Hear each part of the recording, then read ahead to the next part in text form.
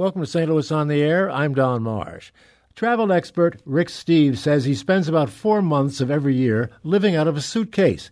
He took his first international trip when he was 14, and he is now a leading authority on European travel. He's written more than 50 guidebooks, and Steves will be in town tonight as part of the St. Louis Speakers Series. For more, here is producer Evie Hemphill. For Rick Steves, travel is much more than a getaway from everyday life. It's about broadening our world perspective and learning from other humans who may lead very different lives, but who also have much in common with us. From Italy to India, Steves has become a go-to resource for connecting with unfamiliar places and people. I recently asked him what it is about travel that makes it, in his view, a political act. Travel is a wonderful opportunity to get out of your own comfort zone and gain a better understanding and an empathy for the other 96% of humanity. I just think it's so exciting for Americans to go away from our country and hang out with people who are dealing with the same challenges as we're dealing with, but they tackle them differently in a lot of cases. And we can learn from that. We can be inspired from that. Also, you learn about your own country by leaving it. You can look at it from a distance, and you can better understand different angles on things. So to me, thoughtful travel gets you out of your comfort zone and lets you come home with what I think is the most beautiful souvenir, and that's a broader perspective. And I just love it. I like that phrase of yours, traveling thoughtfully. Any suggestions for newer international travelers, maybe first-timers even, to really travel thoughtfully? Well, in our travels, we always have a choice. You know, we can go to Mazatlan or we can go to Managua. Two different experiences. They cost about the same. They're neither of them are risky, and you just have to decide: do you want to lay on the beach with a bunch of other Americans, or do you want to actually get out into the local culture and check things out? A lot of people are concerned about safety, and I just think. It's just amazing that people are concerned about safety in their travels, because I firmly believe it's safer to travel than to stay at home, considering what's going on in our country. When people, when I started teaching, people would say bon voyage. Now they say have a safe trip. And if somebody tells me have a safe trip, I'm inclined to say, well, you have a safe stay at home, because where I'm going is safer than where you're staying. It's just, if all somebody cares about is national security and so on, it's the most important thing we can do is get out there and better understand the rest of the world. And there's 96% of humanity outside of our borders. Let's get to know them. And the beautiful thing about that, a byproduct of that, is you realize the world's a beautiful place. It's filled with love. It's filled with joy. It's just important to get to know the family.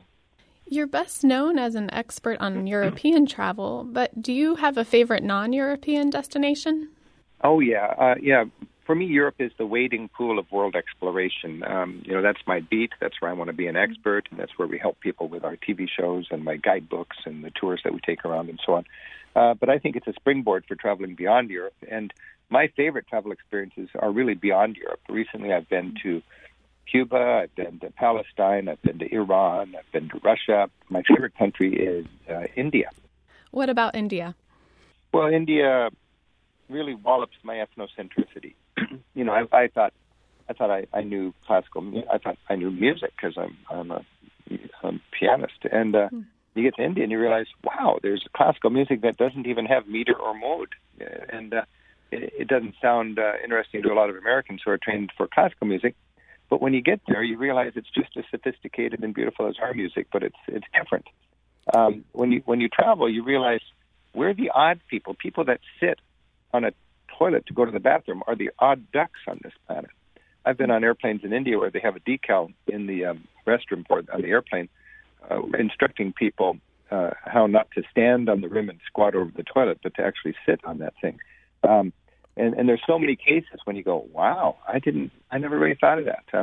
I love to tell, anecdotes, and I will be telling anecdotes when I come to St. Louis and give my talk, about how, I was sitting in a restaurant in Afghanistan, and a local person just takes the initiative to sit down next to me and says, "Are you an American?" I say, "Yeah."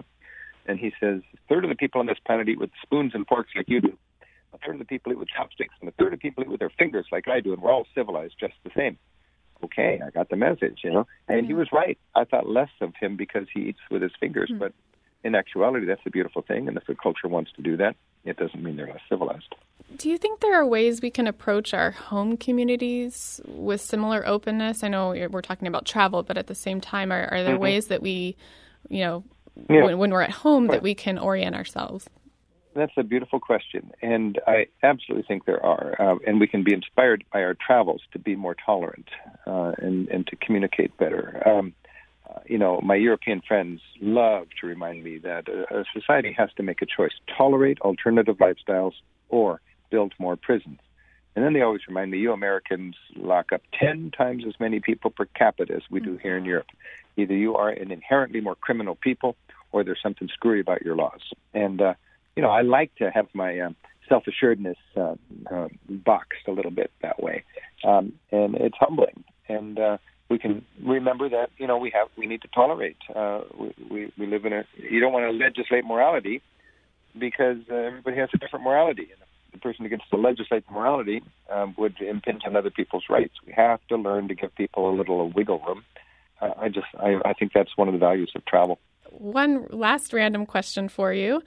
I think you've said you've spent probably about 4 months per year during your lifetime living out of a suitcase. Any quick tips for those of us who aren't so great at packing? Yeah, that's a good question.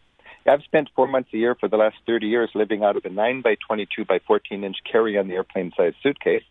And I think packing light is one of the keys of happy travel. I mean, think about it. You'll never meet anybody who, after 5 trips, brags, every year I pack heavier. Nope, you get serious about packing light with travel experience. There's 2 kinds of travelers that I've met, people who are packing light and those who wish they were packing light. And I have a self-imposed limit, and that's what I carry onto the airplane.